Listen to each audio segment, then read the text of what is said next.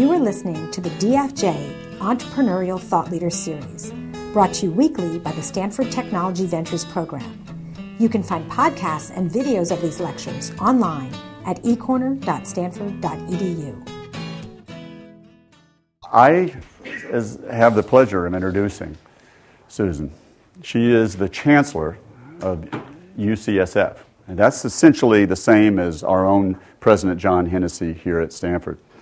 UCSF is special to me. I'm a Berkeley graduate. That's one of the other campuses, but UCSF is one of the 10 campuses of the University of California. But it's a medical school.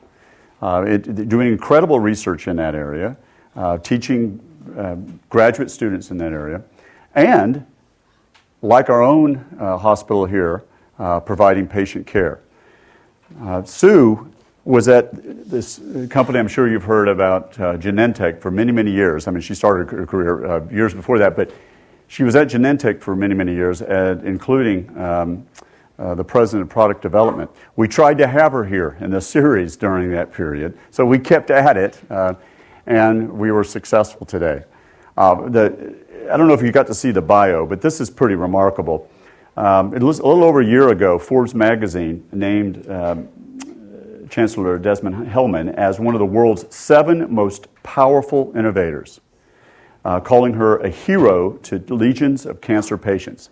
How many of you have had a family member who was touched by that? My mother, yeah, and I'm sure others share that. So this makes it an incredible day. All 7 of them were lauded for their curiosity, empathy, and leadership. Those are all parts of why we do this seminar series. So when it came up that we had a chance to have Sue come and join us, it was an absolute no-brainer. So let's give Susan Desmond-Hellmann a big Stanford welcome. Thank you. Thank you for that kind introduction, and welcome, everyone. I'm so happy to be here. It's a beautiful day. The campus looks great. We have at UCSF what's called an urban campus. Many fewer palm trees than you have here.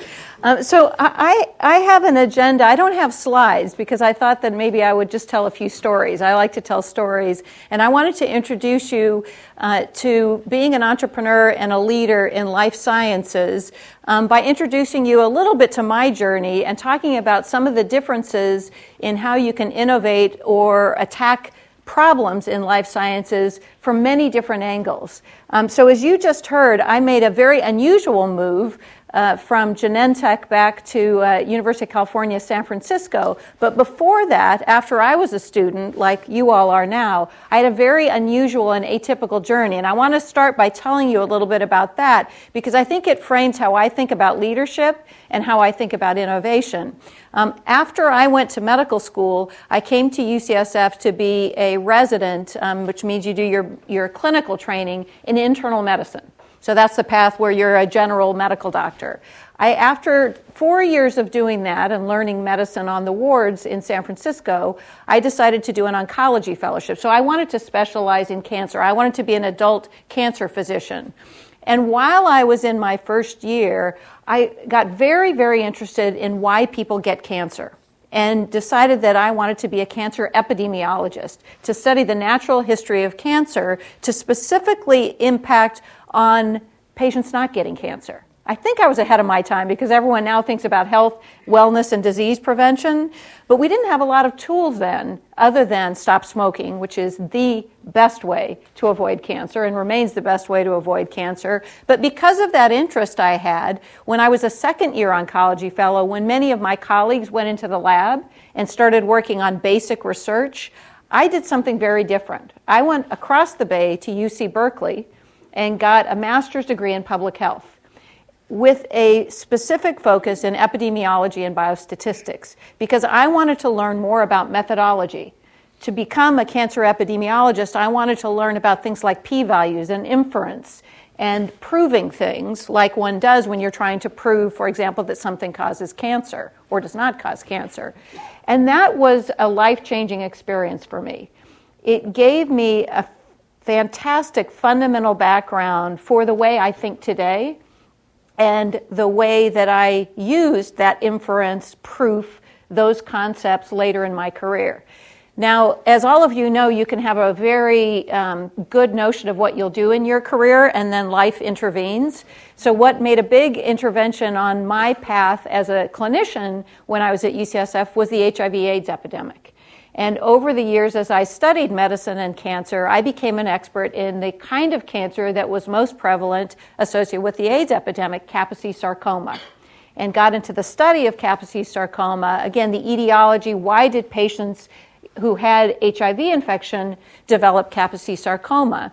And as I was asking questions about that, two things happened. One, the Rockefeller Foundation approached UCSF and asked UCSF to start to study AIDS in Africa. And secondly, I decided, as I was investigating Kaposi sarcoma, to try and understand African Kaposi sarcoma, which had existed for a long time before the AIDS epidemic. So before it was popular for students to go into international health or global health, my husband, who's an infectious disease doctor, and I were loaned by UCSF to Makerere University in Kampala, Uganda. And I became the attending physician at the Uganda Cancer Institute, studying epidemic or HIV-associated Kaposi sarcoma and endemic Kaposi sarcoma, the kind of Kaposi sarcoma that had long been seen in Africa. A fantastic experience in global health. Following that experience, I went into private practice. I was what my parents now call a real doctor. They might seem slightly disappointed when they say that. I put out my shingle, and every day, all day long, I saw patients with cancer. That was an experience that was one of the most amazing things that I had experienced in my career for two reasons. One is being a real doctor every single day led me to understand cancer at a very different level than I had before as someone who approached it from much more of a research standpoint. I learned much more about caring, healing, side effects, and compassion as they were associated with patients with cancer. And the other thing I learned is cancer is a lousy business. And when I was in practice, we had too few remedies for what I cared about most, which was healing patients, making them all better, helping. And so after a couple of years in practice, I made another career change and went to Bristol-Myers Squibb, which was the first experience I had in cancer product development. So Bristol-Myers Squibb is and was then a very traditional pharma company, what's called big pharma, a very traditional, typically a chemistry type of company that uses chemistry to make small molecules and had a long tradition of cancer therapy. And at the time I went there, Bristol-Myers Squibb had new drug called Taxol, paclitaxel, which was a new cancer drug that was specifically being designed for breast cancer at the time. So I worked on Taxol for breast cancer for 2 years. Very traditional, and it went very well. We were able to have Taxol approved for the treatment of breast cancer in the US and Europe, where it remains a mainstay of breast cancer therapy after many years have passed. So I tell you this background because I think one of the things that impacted me as an entrepreneur and as a leader was that journey. So I was so privileged to be able to learn epi and biostat, some of the fundamental principles of how one thinks about product development, how to be a doctor, how to care for patients and think about what's good for patients, and very traditional pharmaceutical approach to product development. So today, I am at University of California, San Francisco, as you just heard, one of the 10 UC campuses, after a 14-year career at Genentech in biotechnology. And what I thought I might do to help you understand and frame a little bit of how I think about entrepreneurship and innovation in the private sector or biotech and at UCSF in the academic sector is just tell you two stories. So I remain passionate about product development and innovation as it relates to helping patients. And I've had the privilege of doing so in very different settings. So I want to tell you two stories that I think help you understand a little bit more about how one thinks about innovation in biotech and innovation in academia. let me tell the story first about developing Herceptin at Genentech. So I left Bristol-Myers Squibb in 1995 and came to Genentech, which was the first biotech company and founded in 1976 based on recombinant DNA technology, which was co-discovered at UCSF and Stanford. So that discovery of recombinant DNA technology started an industry. And I was thrilled when I got to Genentech to find out that it could be possible to treat cancer patients, potentially without the side effects of nausea, vomiting, hair loss, and bone marrow suppression, trying to use biology to treat cancer instead of chemistry to treat cancer, like Taxol. So the development of Herceptin was an extremely innovative project.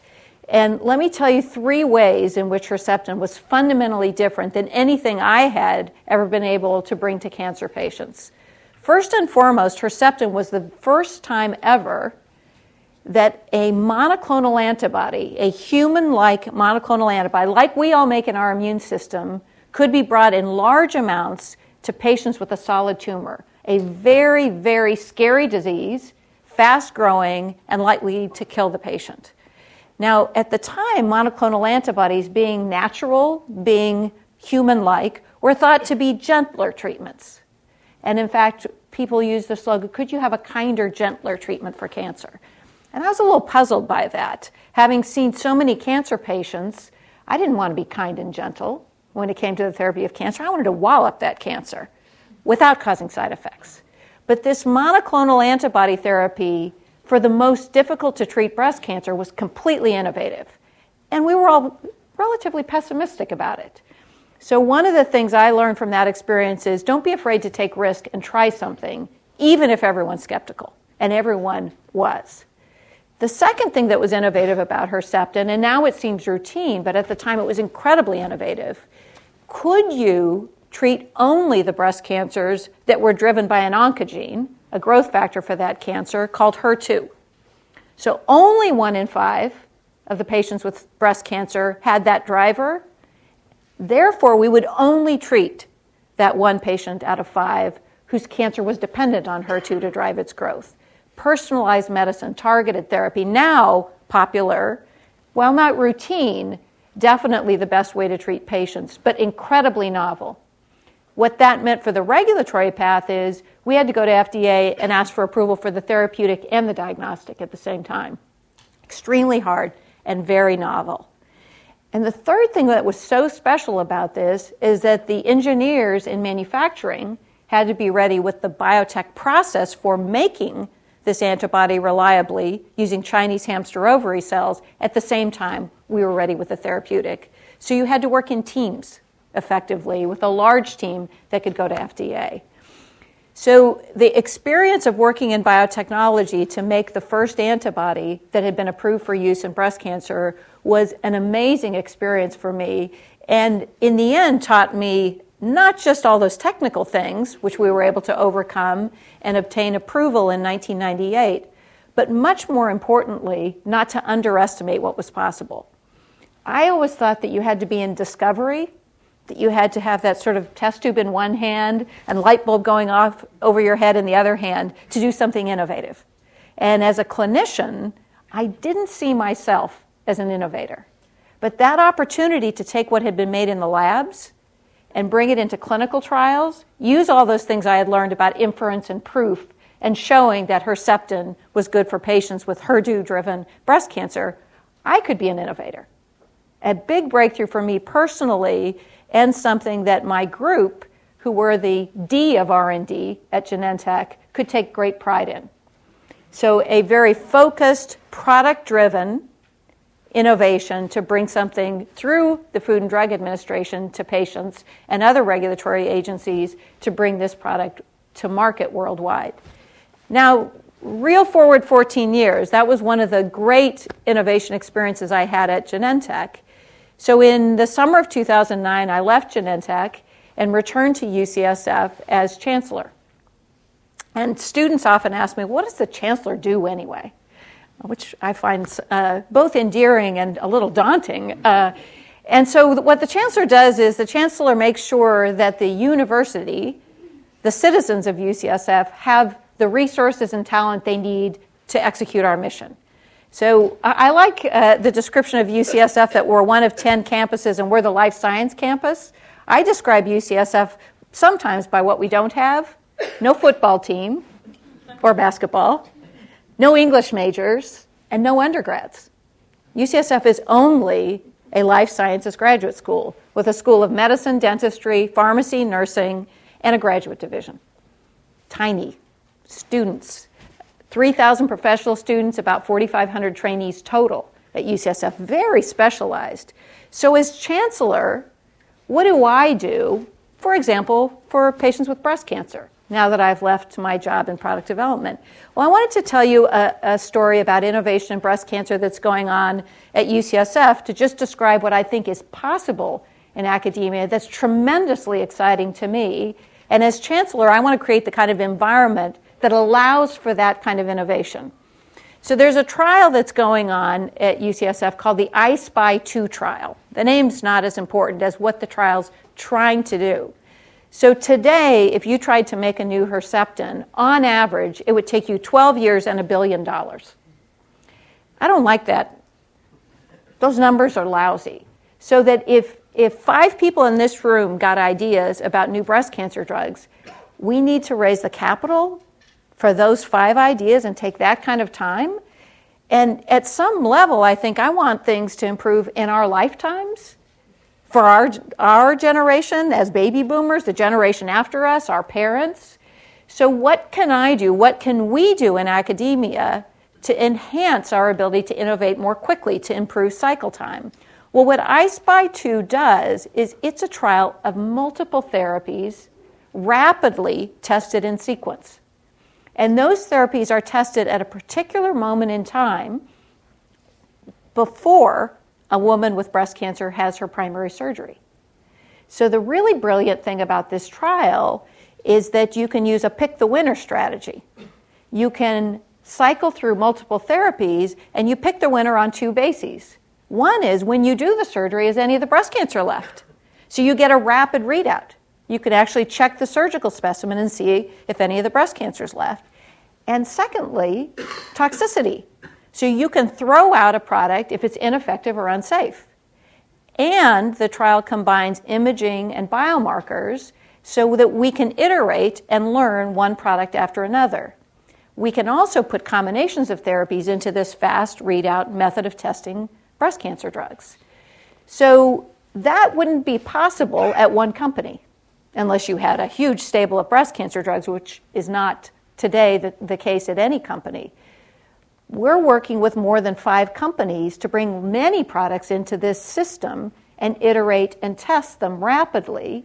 And having that kind of environment where our contracts and grants office, our intellectual property, can allow for us to collaborate effectively and innovate on the technical aspects of breast cancer studies so that as new discoveries are made, we can make things go faster and more efficient.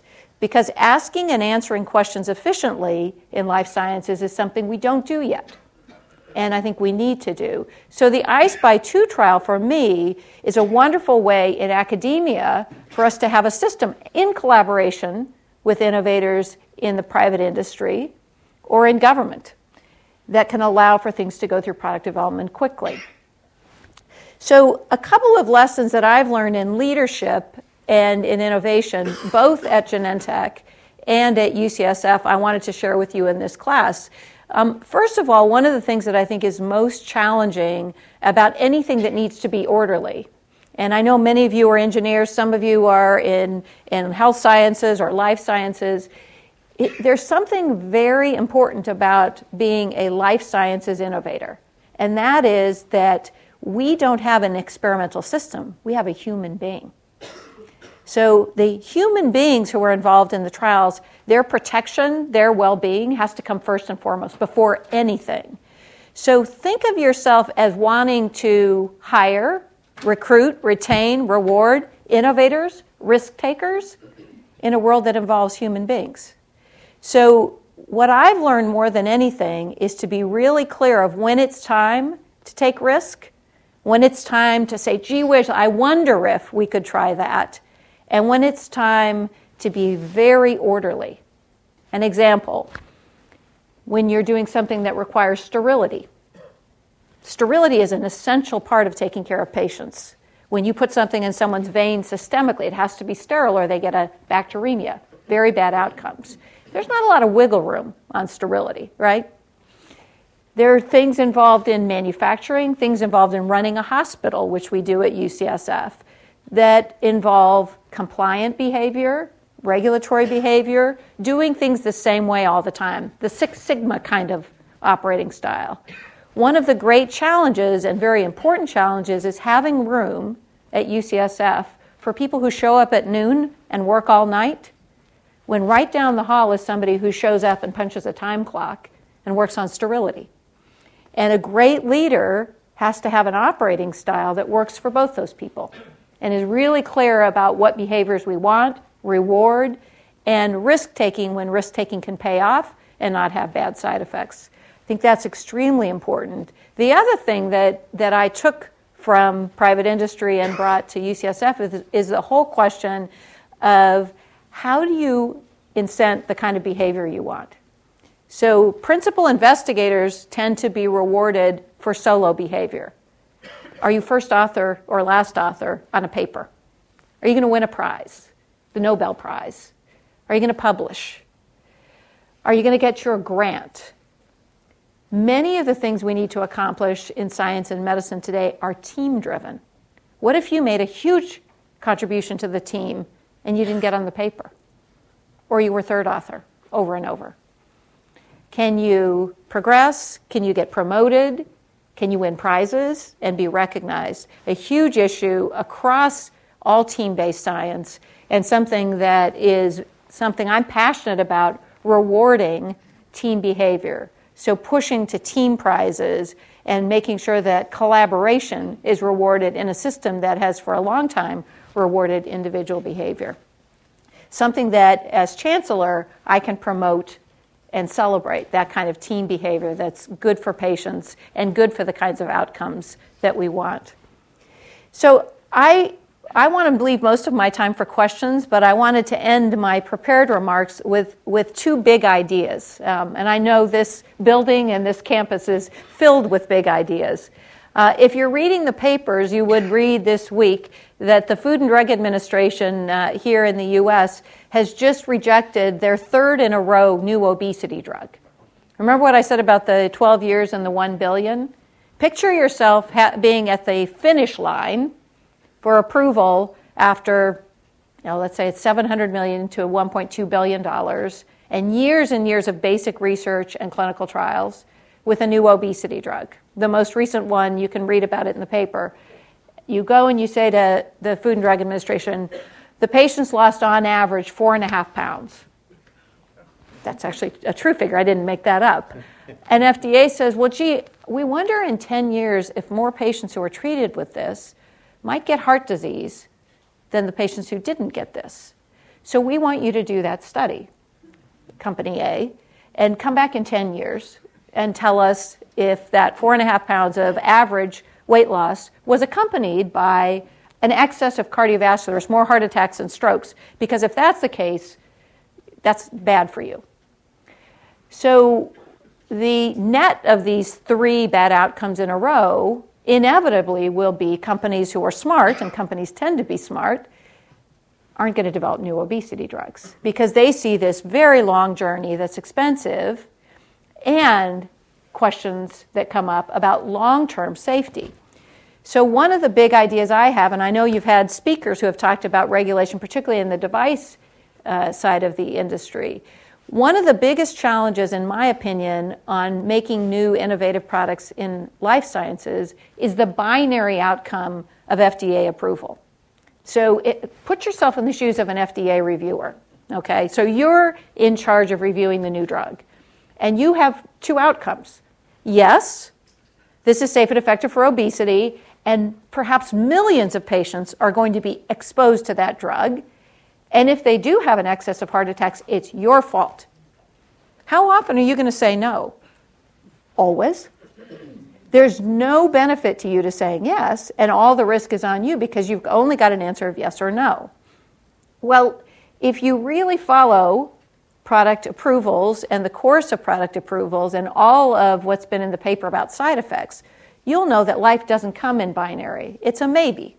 So maybe this drug is safe and effective after 10 years, and maybe not.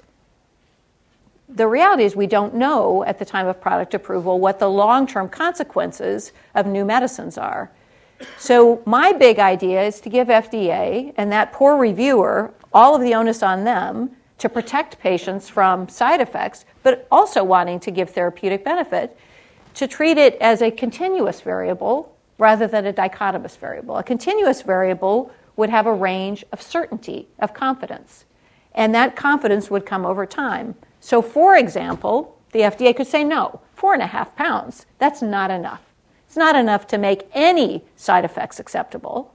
On the other hand, let's say it was 10 pounds, but you still had uncertainty.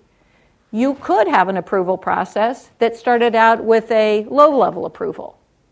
You don't get a sales force, you can't promote that drug, and you can't put TV ads on, but you could sell it. Then you increase your confidence. We haven't seen any heart attacks after 5 years.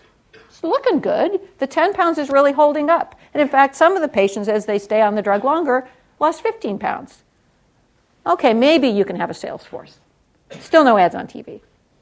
Then you gain more confidence. It gets to be 8 years. Is there a system where we could, as we increase our confidence in safety and efficacy, allow for broader distribution and more promotion? Not a yes or a no answer. I think that could really change two things. One is the odds and the business model would be more stacked in favor of investing in difficult things like obesity, type 2 diabetes, high blood pressure, where we're at risk for no innovations. And the other thing is we could improve how we communicate to the public.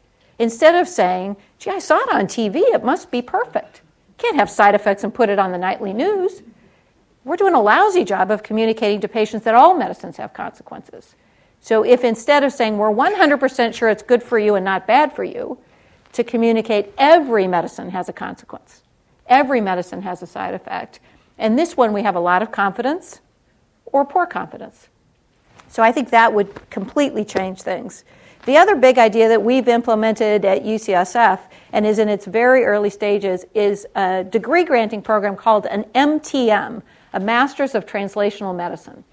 And this is a program designed to bring together life sciences experts, physicians, scientists, with engineers, computational experts, bioinformatics experts, to see if there are ways of bringing these two discipline areas together that we can increase the likelihood of success, increase the reliability and predictability of what we do in medicine.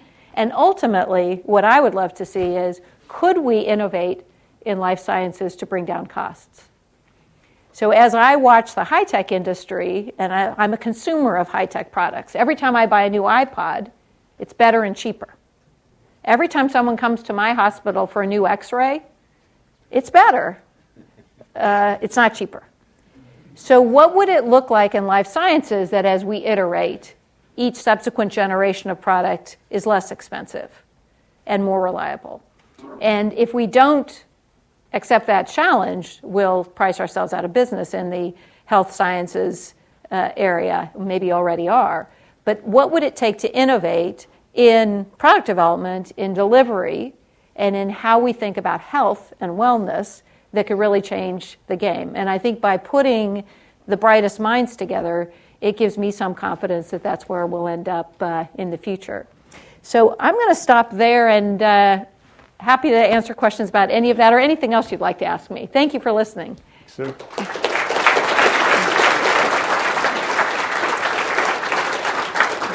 That was terrific. I'm going to take a page from Tina's book the last couple of weeks and help moderate the questions. I especially encourage Professor Roizen's class, the MS&E 178 students who meet afterwards to kick us off. Anyone like to do that? Anyone else like to do that? All right, well, I'll kick it off first. All right, thanks. You guys, after me, we had lots of questions on Monday. Thank you. That was really, really interesting. And one of the things we talked a lot about is, we study entrepreneurship. So we talked about your life before becoming chancellor and all the entrepreneurial things that you did. And we were curious about your decision to go to academia.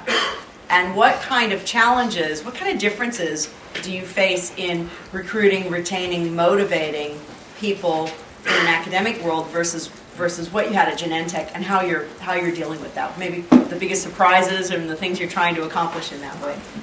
So I would say that and I'll start with me. So I made the decision to move from Genentech to UCSF in part because Genentech became a wholly owned subsidiary of Roche, and so my group became a global division of Roche.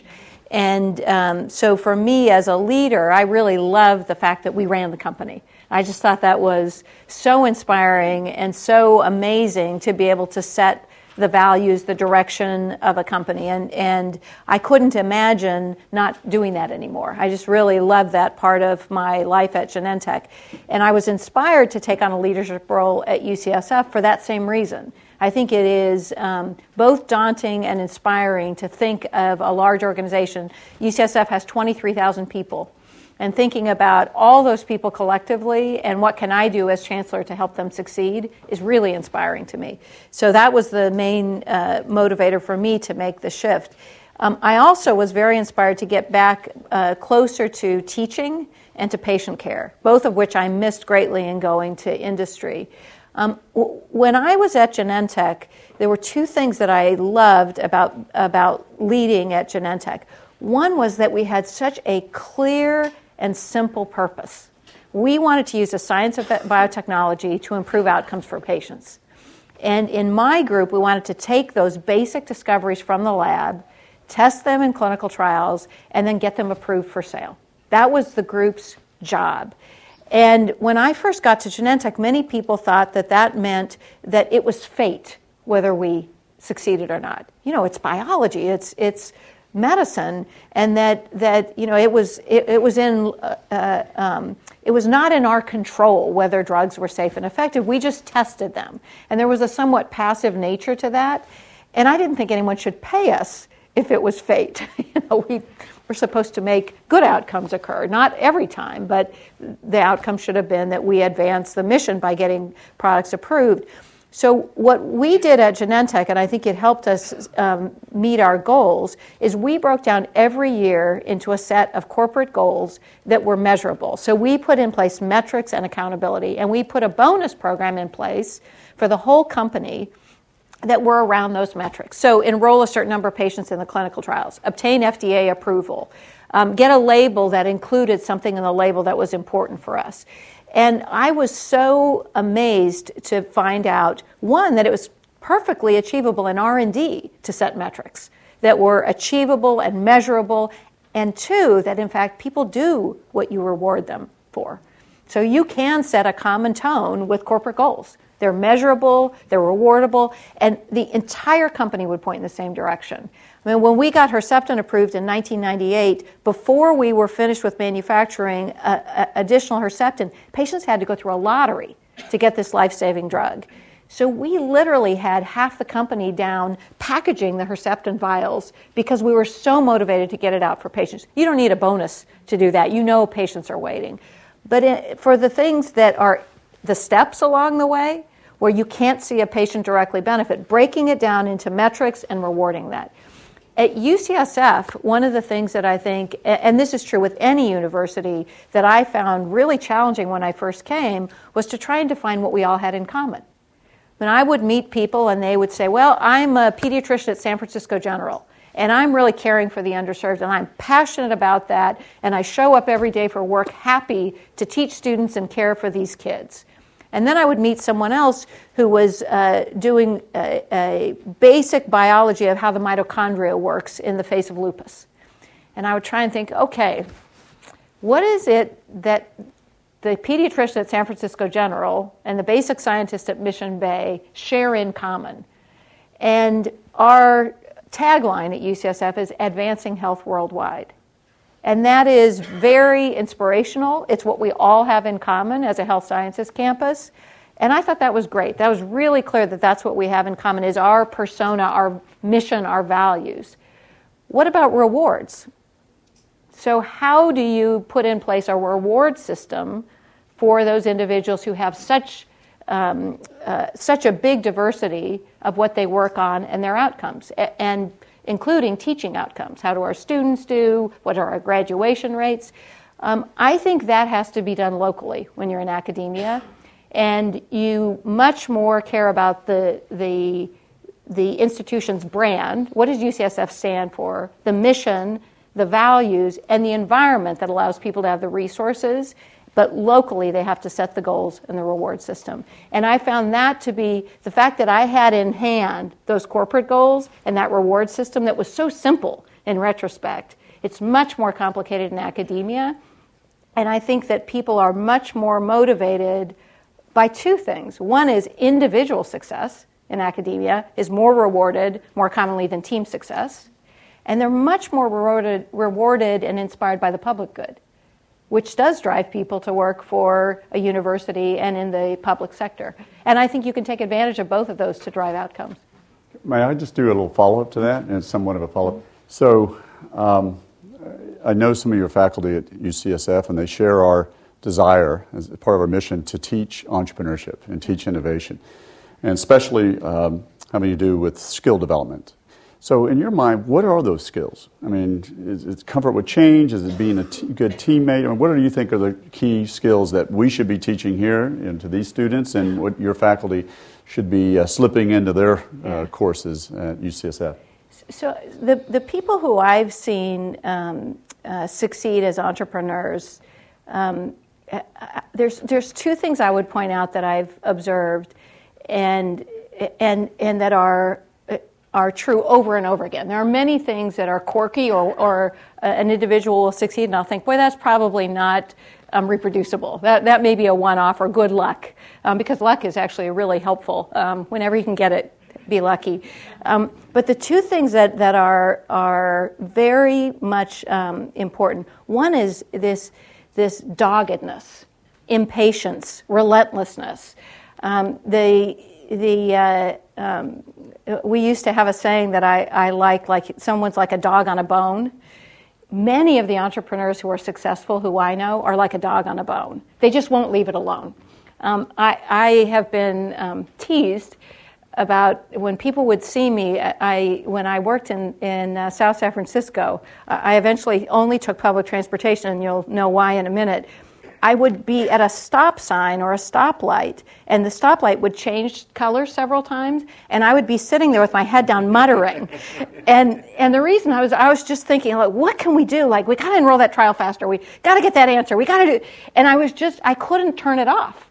I mean, I just could not stop thinking, and that sense of relentlessness, of staying awake all night, staying up all night, and you just can't let it go. Solving a problem. You don't accept that it's unsolvable. That is and I think part of that is believing that if you work hard, surround yourself with smart people, keep thinking, keep trying, that you will solve that problem. So it's also relentlessness with optimism, I think, and they tend to travel together. And the other one is being unafraid to be embarrassed. You know, I remember telling somebody that we were going to make a huge difference in cancer patients with this new way of treating cancer patients with antibodies. And I still remember the conversation. The guy I was talking to literally in front of me rolled his eyes.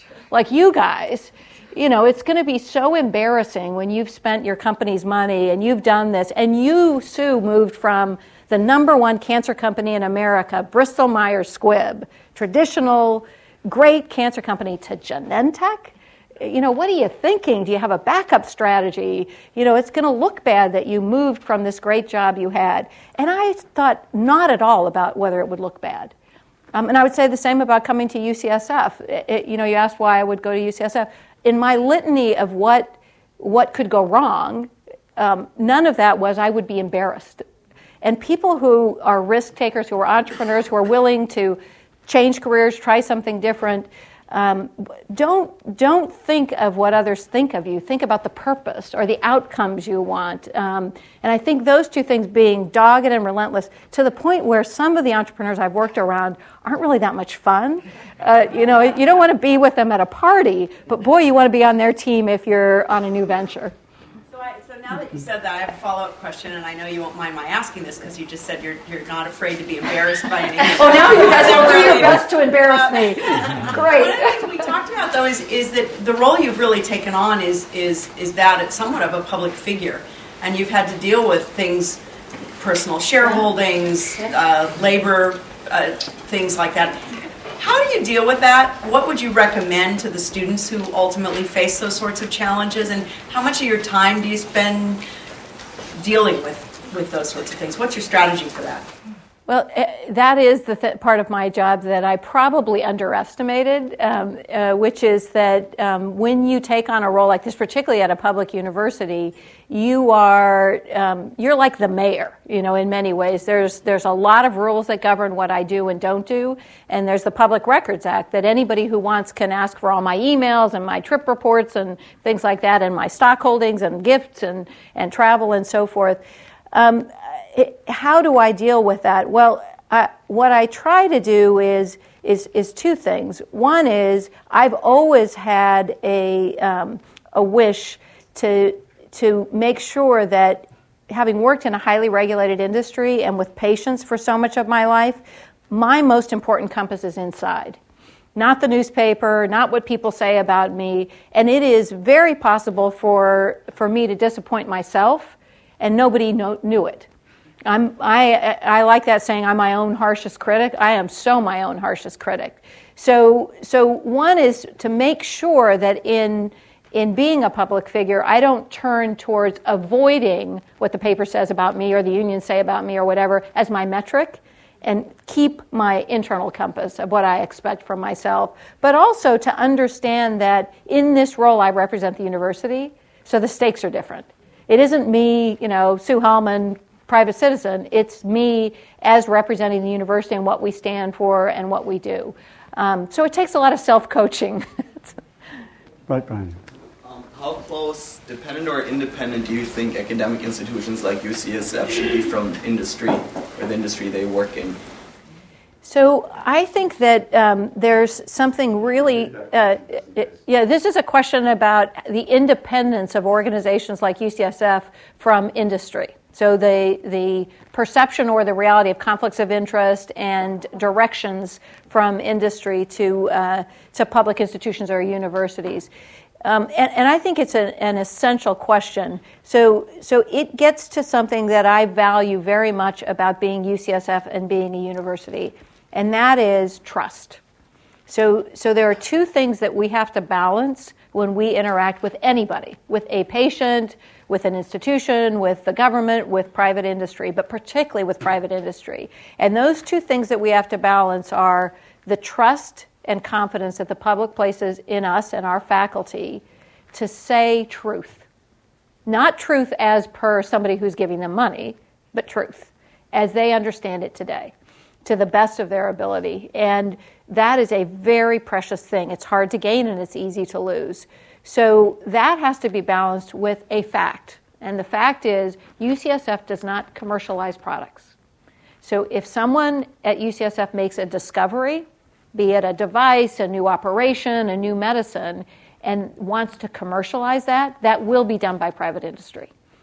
So for me, the need to keep that trust and confidence means that we have to set up contracts and procedures and transparency that enables that industry interaction and collaboration without impacting in a negative way the public's trust and confidence.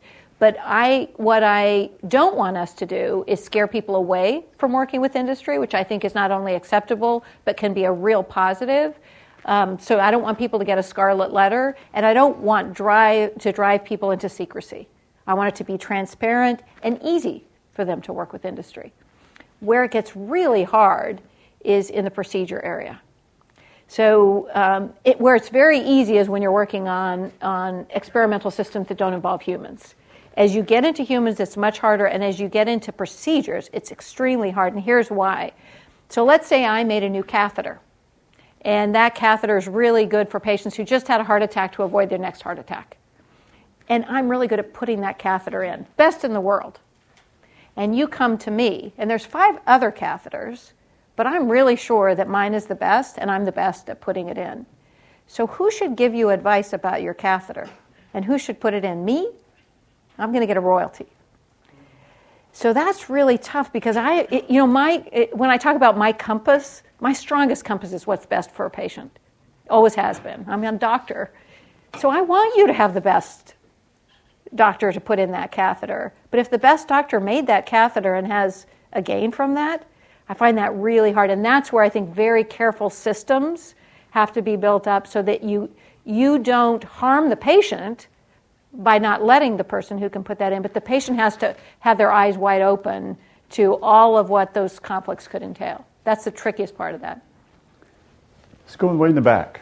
Yeah, I had a question if you could talk a little bit more about the risks involved in either position that you've been in the sense that, as you mentioned, life science, you're kind of playing with people's lives. So when you're talking about 10-year horizons, multi-billion-dollar projects with impact on tangible human beings, how do you do kind of a cost-benefit analysis and a resource allocation for choosing what to invest in when the stakes aren't just financial, but, human lives and a researcher's potential entire career? Right.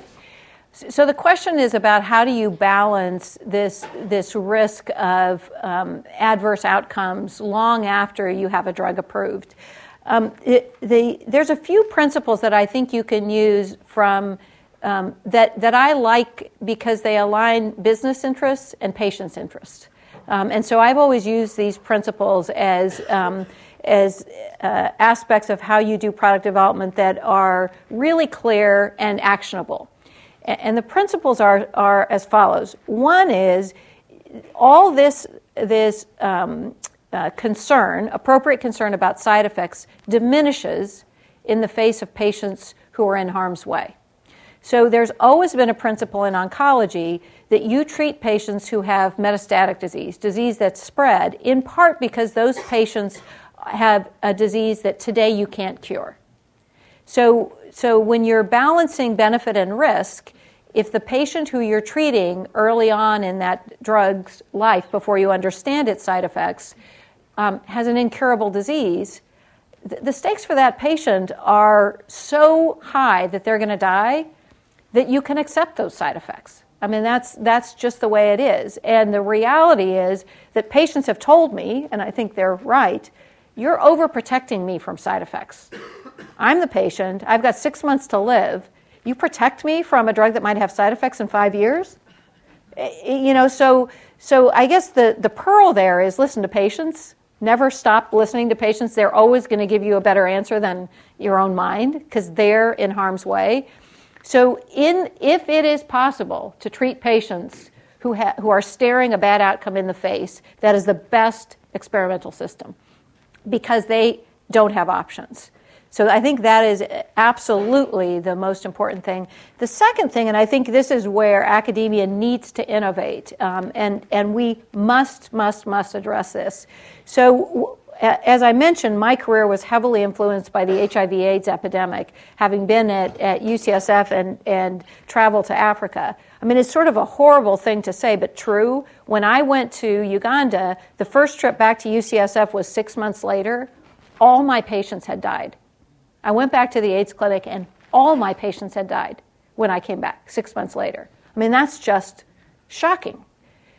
What changed that? So just in a few years, that wasn't a death sentence. There was a surrogate marker for outcomes in HIV/AIDS. You could measure viral load in the patient's blood.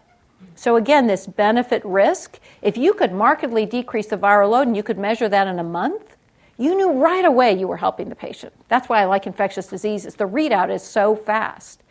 So anything you can do to read out something that predicts the future benefit early, again, allows you to balance that risk and benefit. So we need better markers in diseases like obesity, type 2 diabetes, cardiovascular, cancer that tell us, gee, here's what's going to happen to this patient 10 years down the line with their cancer.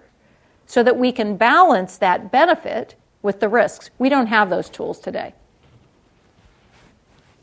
How about right here? So you talked a little bit about how at UCSF you're trying to merge sort of the life sciences with the technical and sort of, and that's sort of one of the things that I've always seen with healthcare has been like a huge problem is that, the entire process from being diagnosed to being treated and cared for has always been, you have to go to an expensive specialist who, not only do they expect to be paid, for the fact that they've gone and, trained for 10 years or however long, but that also makes it, unable that these people are able to work in developing parts of the world.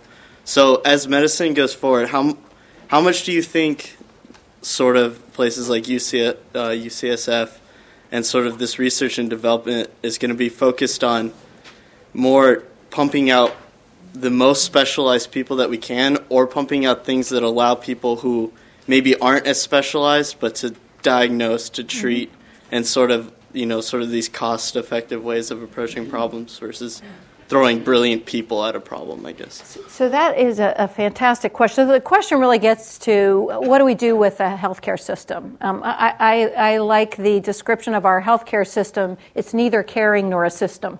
So it is not where we need to be.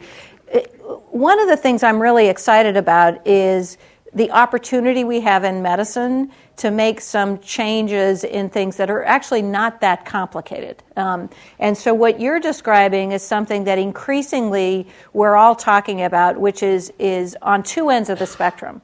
So on one end of the spectrum, you have 30 million more Americans who hopefully will have insurance between now and 2014 so that everyone has access to health care. And I'm definitely a believer in access to health care as a right. If we have 30 million more Americans, we need the health care providers to provide very basic services. And yet we do two things that don't make sense. One you mentioned, which is we throw high-end remedies on low-end problems. So we might have a provider who cares for somebody who has skills that allow them to do brain surgery, and they're your front-end provider. I mean, that may not make sense if you don't need brain surgery. So we need to have the skill set match up with the problem. The other thing is increasingly we're asking ourselves, did that problem or that issue need a caregiver? I mean, why do you go to the doctor to get your blood pressure checked? Couldn't that happen at home, where you're not scared and just drove and found a parking space so your blood pressure's up? I mean, we do things in medicine that are not sensible. So on your basic primary care, family medicine, community medicine, we need to drive towards simpler remedies and more cost-effective remedies. On the other end of care, we need to and I'm grossly oversimplifying, but what we need to sort out are two aspects. One is something that people call, and if you're a physician, you kind of cringe at this, but a focus factory. So a focus factory means that if, God forbid, you do need neurosurgery, are you at the academic medical center where that guy or that gal just did 10 of those surgeries this week? Or did they last do one 10 years ago? So for those very high-end procedures, can we minimize the number of places that do those so they get very, very good at them? And then are we really thinking about end-of-life care?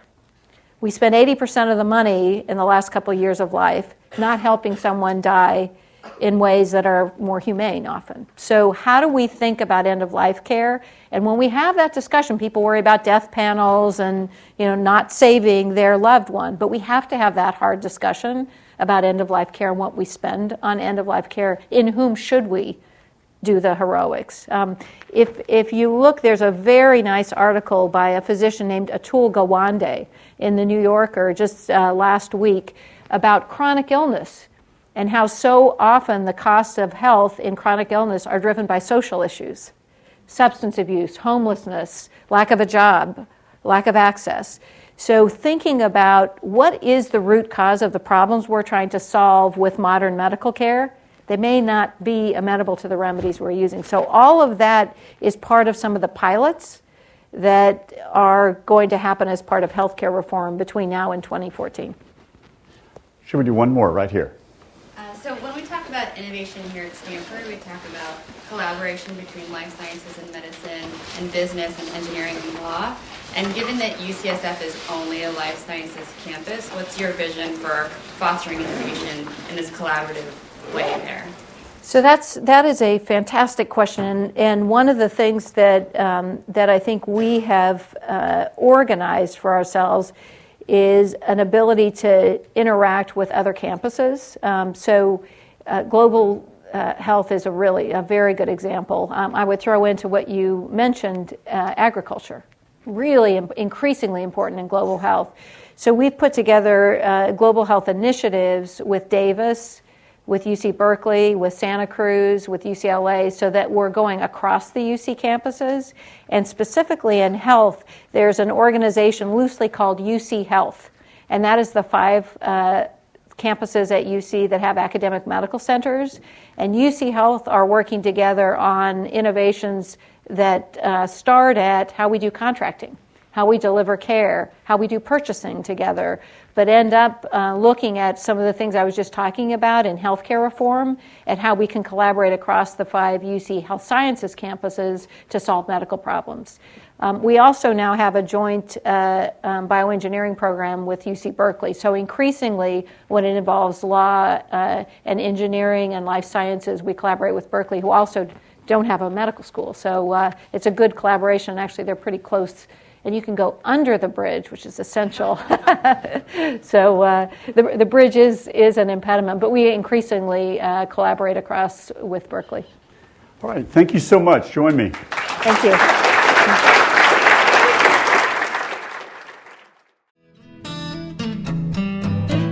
You have been listening to the Draper Fisher Jurvetson Entrepreneurial Thought Leader Series, brought to you weekly by the Stanford Technology Ventures Program. You can find additional podcasts and videos of these lectures online at ecorner.stanford.edu.